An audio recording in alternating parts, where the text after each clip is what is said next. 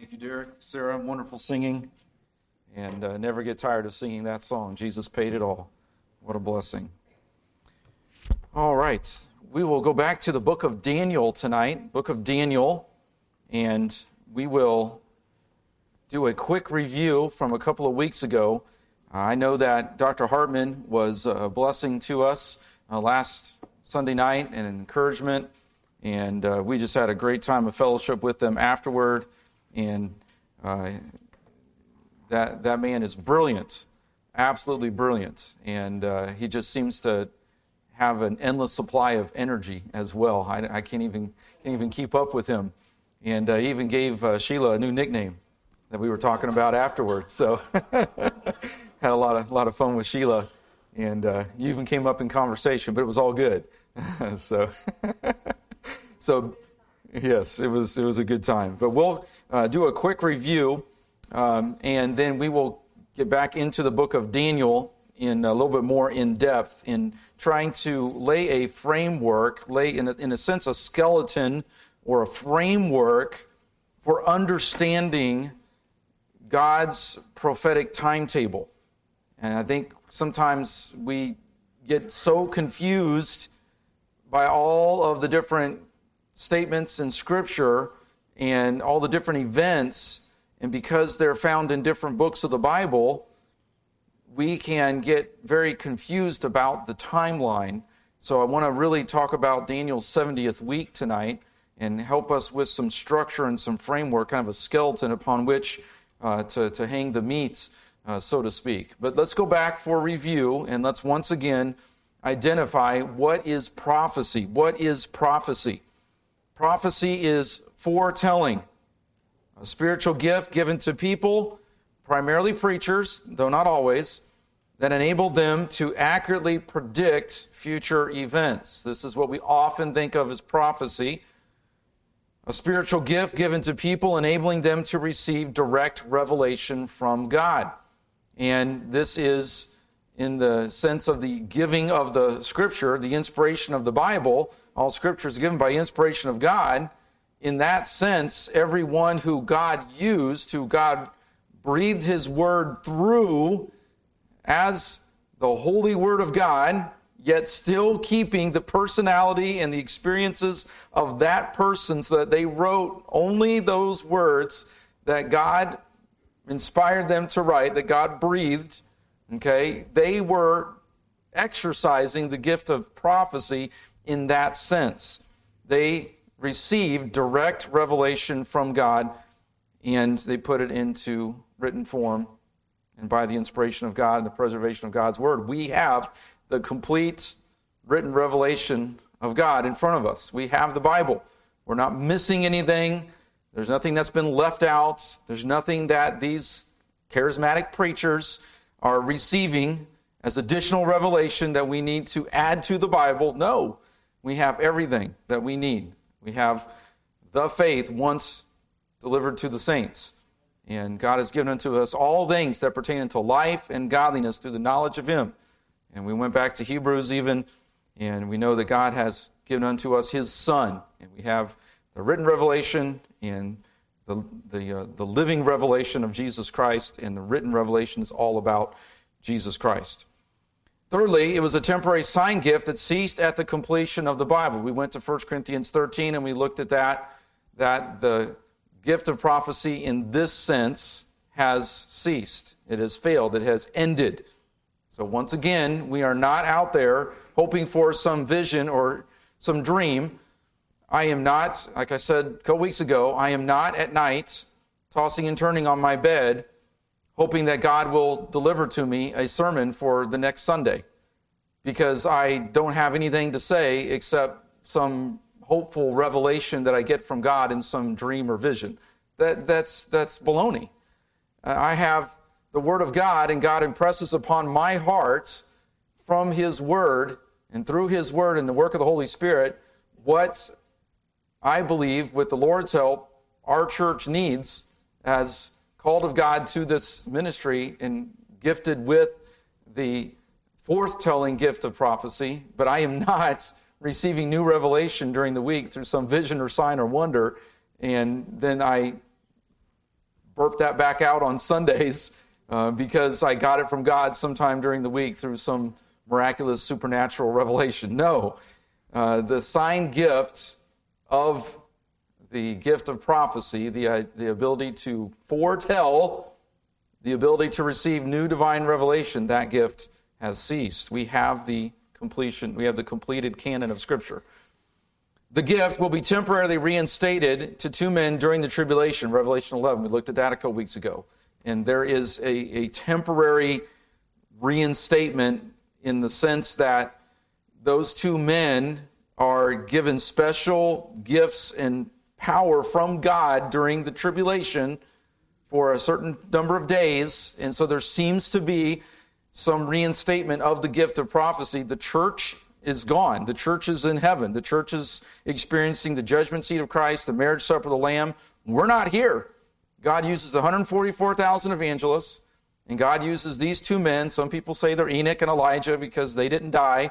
They were taken up into heaven. We don't know for sure, but these two men are given special protection from God. They are given special power, and they are able to exercise those gifts and abilities, and no one can kill them as long as they are in that time frame that God gave them those special protections. And then finally, God removes that protection. They are slain in the streets, and then we'll eventually talk about their role as we go through this series. But that seems to be a place where the gift of prophecy, in the sense of foretelling and the empowerment and receiving revelation, there seems to be a reinstatement of that for a short period of time during the tribulation, when there is not the active church in the sense that we know it right now, the local church functioning in that time in the future.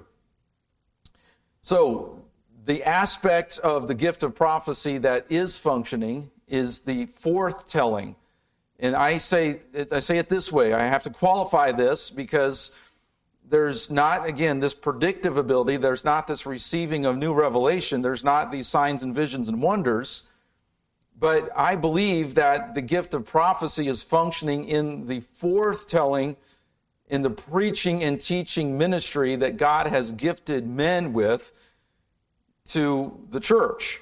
So I say, as an example of myself, I have the gift of prophecy because there's a giftedness in my calling, apt to teach, that's not here, to pat myself on the back or to lift myself up. That's not what I'm trying to say. It's I have recognized that gift. Other people have recognized that gift. There's people who speak much better than me. There are pastors that are far better than me. There are eloquent speakers. I am not a gifted speaker, but I do have the gift of prophecy in that I have been called of God to declare His truth to the church. Now, that gift of prophecy also comes with things like a very clear desire to see things in black and white, right and wrong. And there's a gift of there's an aspect of the gift of prophecy where I am very opinionated. And I have had to learn through the years. There are times where my opinion isn't needed, nor is it wanted. Nor do I need to say it quite that way. I've had to learn that there are times where I have had to speak up in the role that God has given me, in the leadership, in the responsibility God has given me, where I have to say certain things. And sternness isn't meanness. Just because a person in leadership has a stern statement or has a strong opinion doesn't mean that they are bad and evil or that they are even rude or inconsiderate. How many times have we as parents or as grandparents have had to put on the evil eye and had to give them the look and have had to be very strong with what we have said or what we are trying to say? And we mean business. And again, without getting too carried away, kids will say, they yelled at me. And I have to ask them, even my own kids will say that. Define yell. Well, they disagreed with me. They corrected me. They said something that I didn't like. Okay, that doesn't mean they were mean to you. I've had parents call me and say the teacher was mean. My child came home and said the teacher yelled at him. Okay, define yell. Okay, the teacher corrected them because they were behaving badly in the classroom. That doesn't mean that they were mean to them. It just meant that they had to make a statement. And the gift of prophecy comes with a measure of this is what we're going to do and this is how we're going to do it and let's go do it. Thus saith the Lord. That kind of aspect to the gift of prophecy is functioning in particularly the evangelist, the pastor, teacher. The apostle is gone. I don't care what billboard you see of the apostle, reverend so-and-so. The apostle is gone. That gift to the church has died with the apostle John around AD 95, AD 100. Okay? So that's, again, some review. I went through that very quickly. The purpose of prophecy as a testimony of God's sovereign control. It gives believers confidence to live by faith. It gives believers hope for the future. Prophecy is not meant to be a divisive thing in the church. It's not meant to be a prophetic 2x4 that we hit each other upside the head with. The prophetic passages in Scripture are meant to show that God is in control. I gave the illustration a couple weeks ago about God being the greatest director of all time. If I can use, without being disrespectful or sacrilegious in any way, there's been plays, there's been programs that we've all probably been a part of or we've attended. And there's a director of an orchestra or of a play, and that director is overseeing the whole aspect of the performance. And I remember going to an opera in college and then going to the opera last spring when Emily was in it. And Dr. Lawson was the director, and he was overseeing the entire opera and every element of it. Though he wasn't the orchestra leader, he was in charge, though, of making sure the orchestra knew where they were supposed to start and stop playing and all that. And Dr. Lawson was the director. God is the director of the entire universe, from creation to consummation. And he will work out his redemption plan, no matter what man tries to do to oppose it, to disrupt it, to interrupt it. God will work out his redemption plan. That gives us confidence. That gives us hope. There's a lot of things I know going on in between, and a lot of things going on that we even can't completely fully comprehend between the sovereignty of God and the free will, the personal responsibility of man. There are mysteries there that we will not understand until we get to heaven. And maybe even then, he is still God and we are not him, all right? There are things that we're not going to fully understand in God's sovereign plan of redemption, but we know he's going to work out his redemption plan. And we've seen that already in the first coming of Christ.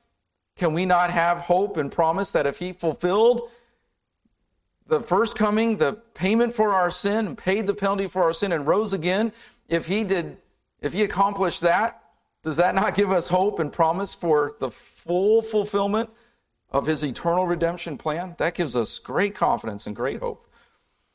Prophecy calls sinners to repentance because part of prophecy is judgment.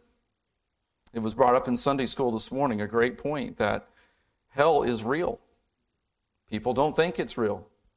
People think hell is a party where you go and you have beer with your best friends at the bar of brimstone and fire. I'm sorry, there's no party going on in hell. It's a place of torment. There is no beer in hell. It's a place of tears. It's a place of regret. It's a place of shame. The rich man called out, send to Abraham, send someone to my brothers so they don't come here. To the rich man, I mean. Send someone to my brothers so they don't come, to my family, so they don't come to this place. This is an awful place. And for all eternity, those who have rejected Christ as their Savior will spend eternity in hell. That means there is a call to repentance. God doesn't want anyone to perish, but that all should come to repentance. It's the goodness of God that leadeth man to repentance. And so prophecy calls sinners to repentance. It calls believers to holiness.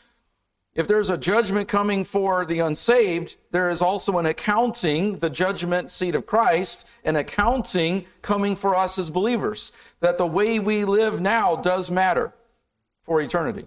Are we laying up treasures in heaven, or is it just the wood, hay, and stubble that 1 Corinthians chapter 3 talks about? So principles for interpreting prophecy. Symbolic language. We're going to spend a little bit of time again tonight dealing with hermeneutics, the science of interpreting the Bible, okay? Proper interpretation of Scripture. I tell you, there are so many people out there who do not know proper hermeneutics. They are guilty of what I call, or actually I borrowed this phrase from a professor of mine in seminary, exegetical gymnastics. They twist themselves all up in a pretzel trying to read into Scripture and to take out of Scripture things that aren't there, or put things in Scripture that aren't there. And many times it's because man wants to impose upon Scripture his idea of how life should be, instead of looking at Scripture and seeing that Scripture defines the reality of life, and that we need to know God's Word to know how to function in this reality of life that God has given us and that we're to be stewards of. Instead, we have people who come to prophecy, especially with all the symbolism, and they want to make up all of these grandiose ideas about what the meaning of that symbolic language is. And some of them just go completely into orbit, trying to come up with some explanation for a symbolic or a figurative term in Scripture. It has been said that if the plain sense makes sense, seek no other sense. So take the Scripture literally, at the same time understanding that there is metaphorical language. There are allegories, but we read Scripture literally. We can talk about the angel in Revelation 3, the messenger, that's probably the pastor, and the beasts of Revelation 4. Each of those beasts represent a certain aspect of the Antichrist and what's going on in the world during the days of the tribulation. Each of those beasts represents a certain aspect of what is going on as God deals with mankind. So each of those beasts has a certain characteristic that is characteristic of that judgment or the way God is dealing with man during the time of the tribulation. It doesn't mean that there is a literal lion or a literal beast or a literal horse that necessarily rides into the planet and runs all around. Okay, there's a symbolic language, and again, we have to remember that the Apostle John is using the Koine Greek language that he knew. He did not have terms like nuclear or atomic or tanks or F-16 jets or whatever Earl called the intercontinental ballistic rocket missile, however you describe that today. John didn't have those terms. John didn't have all of that terminology. He used the terminology in the language of his day to describe things that God was revealing to him by the inspiration of God, but within the limits of the language of that day. I hope that makes sense. So some of the things that are symbolic, like the scorpions in the book of Revelation, those could be some sort of chemical or biological warfare. Those could be some sort of armament. And that's the language that John used to describe because that's what he had. That's what he understood. That's what he knew. And obviously that's what God inspired using the language that he had of that day. Prophetic passages are usually written with a sense of imminence. That means something is going to happen. It's going to happen quickly. It's going to happen soon. And so sometimes as we're reading through, the writer, by the inspiration of God, is writing with an urgency and a sense that this could happen like tomorrow or today. And we got to remember that. And so they were expecting Christ to come. They were expecting the return of Christ. And yet there's been now 2,000 years since some of those prophecies were given, at least 2,000 years. And so there's an imminence at the same time. There is a timetable that God has set up, and we can see certain technological advancements that seem to make sense of how the Antichrist will have the mark of the beast. We can see certain things about the temple in Jerusalem, or we can see certain ways in which governments are organizing or disorganizing or controlling or the way the global economy is so interconnected, in the way the markets operate in conjunction with each other. Those kinds of things, those make sense to us, that help us to see that, yeah, it could happen, maybe more so now than it did 15, 20 years ago, just because of the technology. But we've got to be careful that we don't get carried away with that and start reading those things into passages of Scripture that aren't there. So prophetic passages often combine more than one prediction in a single passage with no indication of the amount of time between events. Okay? So this is where we can look at things like Joel chapter 2 and the partial fulfillment in Acts 2 at the day of Pentecost. We can look at Luke 4, where Jesus reads from Isaiah 61 in the synagogue, and he stops because the rest of that prophecy is fulfilled later in the future. Daniel 11, there's a near fulfillment in Antiochus Epiphanes, the Persian general who brought an abomination of desolation and desecrated the temple during the intertestamental period. Do we understand that the Jewish holiday right around Christmas, please forgive me, I just drew a blank. Hanukkah, thank you. That is a intertestamental, that is a holiday that is celebrating the deliverance of Israel from the Persian rule and the desecration by Antiochus Epiphanes, and the celebration of Hanukkah and the 8 days in which the candelabra continued to burn, in which they have the lighting ceremonies and all that goes with Hanukkah, has to do with the Persian king Antiochus Epiphanes and his desecration of the temple and the disruption of the Jewish way of life, and Judas Maccabeus delivering Israel from that Persian rule.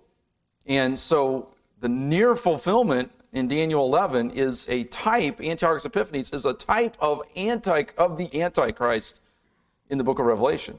Antiochus Epiphanes does very similar things during the intertestamental period that the Antichrist does during the tribulation. There's a near and a far fulfillment. We have to keep those things in mind. And then we interpret Scripture by Scripture. We have to go to Matthew 24 and Matthew 25. We have to go to Daniel. We have to go to Revelation. We have to go to Isaiah 38 and 39. We have to go to several different passages, and we can't just hold one passage in an isolated island out by itself without other passages of Scripture that speak to those same events. Matthew 24 and 25, you read through Matthew 24 and 25, and a lot of what we read in Matthew 24 and 25 sounds a lot like the judgments in the book of Revelation. The seal judgments and the bowl judgments and the vial judgments. A lot of similarities.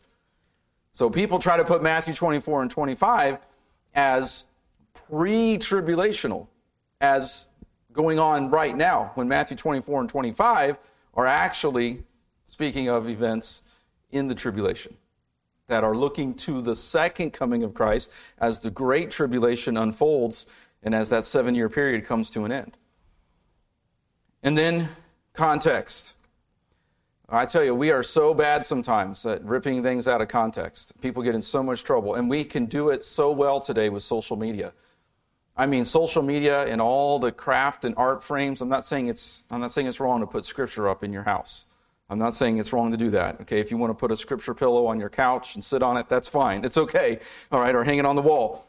But we are very good at cherry picking verses and taking things out of context. And social media does this because we can post all kinds of Scripture, and oftentimes there's no context. Again, not saying that it's wrong, but we have to, in interpreting prophecy, we have to remember grammatical. That's the linguistic. That's the language understanding. Like I don't know Hebrew. I don't know Greek. I took 2 years of Greek, and I praise the Lord, I passed both years. And I never got an A, but I also didn't get a C. So I got somewhere in between, all right? But I learned just enough about Greek to be able to help myself with the different helps that are out there. There were people who basically aced Greek, and I had a professor who would sit there in chapel and he would have his Greek New Testament, and he would just follow along with the preacher in his Greek New Testament. He was a brain. He could do that. I never had that ability. I go to and I make reference to the Hebrew and the Greek words because it's important for us to understand the Bible was not given to us. Please don't take this wrong, but the Bible was not given to us in 1611 English. Okay? We have a translation called the King James, and there's other translations, but the Bible was given in Aramaic, in Hebrew, and in Greek. Okay? So that means that all of the versions that we have, all of the Bibles that we have, are translations. Okay? And those were carefully, in some cases not so carefully, translated from copies because the original autographs are gone. But God has faithfully preserved His Word so that we have no question, no doubt that we have the Bible in front of us today. Okay? Now, I just opened up another rabbit trail or a can of worms, and I don't mean to do that, but there is an understanding of the grammatical context that helps us in understanding prophecy, and then the historical context. It is so important that we get the historical timeline correct, that we get the framework correct, okay? So, I know we have a brief business meeting, but I want to get through this if we can in the time that we have left. Daniel's 70 weeks, okay? I've spent a lot of time with the review and a little additional information. But in the book of Daniel, in chapter 9, verses 24 through 27, which was our scripture reading last week, Daniel 9 and verse 24, 70 weeks are determined upon thy people and upon thy holy city. That is specifically a reference to Israel. It doesn't mean that the church age isn't in there, and we'll identify that, but this is specifically a prophecy to Israel, and we get to be a part of it. We get to be involved. Okay, we're not left out, though it's specifically in relation to Israel. Okay, so 70 weeks. A week is 7 days, so a prophetic week is 7 years. So 70 weeks, and I apologize, I'm not good with doing math in my head. I got A's and B's in math. I've taught math, but I'm not very good at doing it in my head. I have to write it down, and I have to have a calculator many times.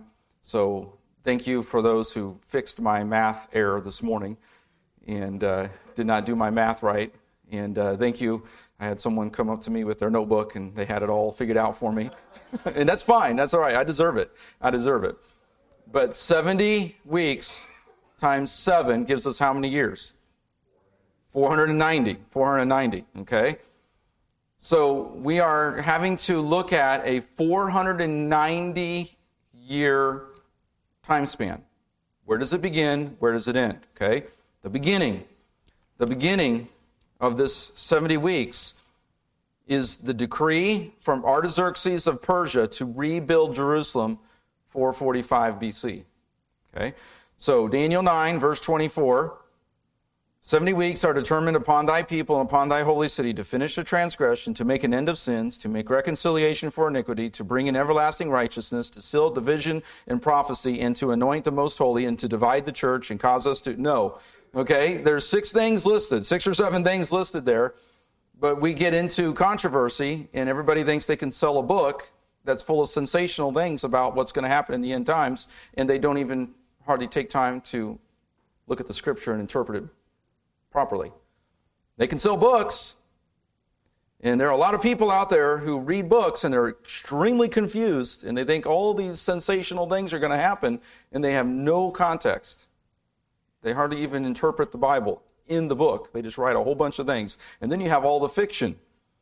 And then you have all the interpretation of what might happen, the poetic or whatever interpretation you want to add in there. Again, it's not that you can't watch Timothy LaHaye's Left Behind series. It's not that you can't read the Left Behind series, but don't get your theology from the Left Behind series. Don't get your eschatology from the Left Behind series. Okay, enough said there. Verse 25, know therefore and understand that from the going forth of the commandment to restore and to build Jerusalem unto the Messiah the Prince shall be 7 weeks, and 62 weeks, the street shall be built again, and the wall even in troublous times. So that's the beginning, the decree from Artaxerxes to rebuild Jerusalem, 445 BC. That's in Nehemiah 2. To the completion of the streets and the walls of Jerusalem, that's 396 BC. That marked the end of that first 7 weeks. 7 times 7, 49, okay? That's the 49 years. Letter D, in our outline, I know I'm giving us a lot of information here. The next 62 weeks, 434 years, span the period of time between the Old and the New Testaments and the life of Christ up to his triumphal entry into Jerusalem. And I just can't help but think about next Sunday morning's message. We're going to be looking at the triumphal entry in John chapter 12, beginning at verse number 12. I love the timing of all that. The Messiah cut off refers to Christ's death on the cross. Daniel 9 and verse 26. Now, Daniel, the book of Daniel, has been one of the main books attacked by the liberals and the German rationalists and the theological liberals. They hate the book of Daniel because the book of Daniel has all this prophecy, all this foretelling, and it is 100% accurate in its every detail, hundreds of years before many of these events took place. And the Dead Sea Scrolls had scripture, copies of scripture of the book of Daniel that the liberals and the neo-Orthodox and all those rationalists, when those Dead Sea Scrolls were found and they had scripture of the book of Daniel, they couldn't believe those existed. Because in their mind, Daniel had to have been written hundreds of years later after these events took place. But when the Dead Sea Scrolls were found and they had copies of the book of Daniel, that we knew, and the church knew, and the Israelites knew, the Jews knew, that these were prophetic statements written by the inspiration of God, by the prophet Daniel, God-breathed, 100% accurate, and the liberals didn't know what to do because archaeology had once again verified that the Bible is true. Had already verified what God had already said is true. So just amazing, the book of Daniel and the prophecy. So that's the 62 weeks, and then we see the 70th week is still future. So we've had 69 fulfilled. The 70th week is still future. The 7-year tribulation. That's the last prophetic week that is to come. It was not revealed to Daniel that there would be a gap of time that we call the church age between the 69th and 70th weeks. That was something that Daniel was not necessarily revealed. The mystery of the church that we read in Ephesians. An aspect of the mystery of the church is that some of the prophets did not understand the dispensation of the church age. And I'm a dispensationalist. I'm not a covenant theologian. Okay? I'm a dispensationalist. And I don't say that with any shame. But this is one of the reasons we believe in dispensations, because the mystery of the church is a dispensation that in some cases was not revealed to the Old Testament prophets. They did not understand it. Even the disciples struggled with Jesus' death, burial, and resurrection and the complete understanding of that. Though they knew him as the Messiah, though they trusted him by faith, though he was their Savior, except for Judas, of course, even they struggled with the kingdom and the fulfillment of it and when and the timing of it, because they had understood the Old Testament prophets who did not completely understand, or it was not completely revealed to them, the mystery of the church age. I hope that makes sense. We'll go through this really quickly here. Oops, went too far. Nebuchadnezzar's dream in Daniel 2. We don't have time to read it. We'll come back and review probably, Lord willing, next Sunday night. But Nebuchadnezzar had a dream. Here again we see God revealing, even to a pagan, I believe in Daniel 4, Nebuchadnezzar gets saved. I believe that we'll see Nebuchadnezzar in heaven. We can argue that all day long, but it seems in chapter 4 of Daniel that Nebuchadnezzar truly comes to a saving knowledge of God after he was turned into a beast of the field for 7 years. But Nebuchadnezzar's dream, Daniel interprets it, and they had a gold head, silver chest and shoulders, brass waist and abdominal area, legs, feet and toes, and then finally a stone cut without hands. And we read Daniel 2, 44 and 45 that speaks of that stone. We see the representation of each of those empires by the different parts of that statue, that idol, or not idol, but that in that vision, that statue. The gold head represents the Babylonian Empire, silver chest and shoulders, the Medo-Persian Empire, brass waist and abdominal area, the Greek Empire, legs, the Roman, feet and toes, the revived Roman Empire, which is the future empire led by the Antichrist. And then the stone cut without hands is the empire of God, God's kingdom, that comes down and destroys all of man's kingdoms. And he has an eternal kingdom. And then we see Daniel's vision in Daniel 7. We see the lion, the bear, the leopard, the beast, the 10 horns, and the Ancient of Days, all which represent aspects of those empires. The Babylonian Empire was lion-like, the Medo-Persian Empire was bear-like, the Greek Empire was leopard-like, the Roman Empire was beast-like. The 10 horns is the revived Roman Empire, that 10-nation confederacy, out of which the Antichrist, there will be 3, and then there'll be the one horn in Revelation. And then the Ancient of Days, of course, is Jesus Christ and his everlasting kingdom. So here is an artist's rendition of that dream, that image in Daniel 2. The Babylonian Empire, we know the historical dates for each of these empires. The Greek Empire essentially came to an end at the Battle of Carthage, 146 BC. The Roman Republic, and then the Roman Empire, 27 BC to 476. I think that's supposed to be AD. Sorry, it says BC. But that's the timeline. These are the empires. This is the historical context for these prophetic passages. And then Daniel's 70 weeks. You can see there the first 49 years from the decree to rebuild the walls of Jerusalem to the decree to rebuild the walls completed. The 62 weeks is that span of time until the triumphal entry and the death of the Messiah cut off. The church age, which was unknown to Daniel, was a mystery to him. The destruction of Jerusalem was 70 AD. The covenant between Israel and the Antichrist, and that takes us into the tribulation. The Antichrist breaks the covenant with Israel, the abomination of desolation. And then after the tribulation, that 7 years, that 70th week of Daniel is the second coming of Christ. So I hope that chart helps us out. And then I believe I have one more, which we will refer to from time to time, that breaks down the different passages in the different empires from the book of Daniel. So that's a lot of information in a short amount of time.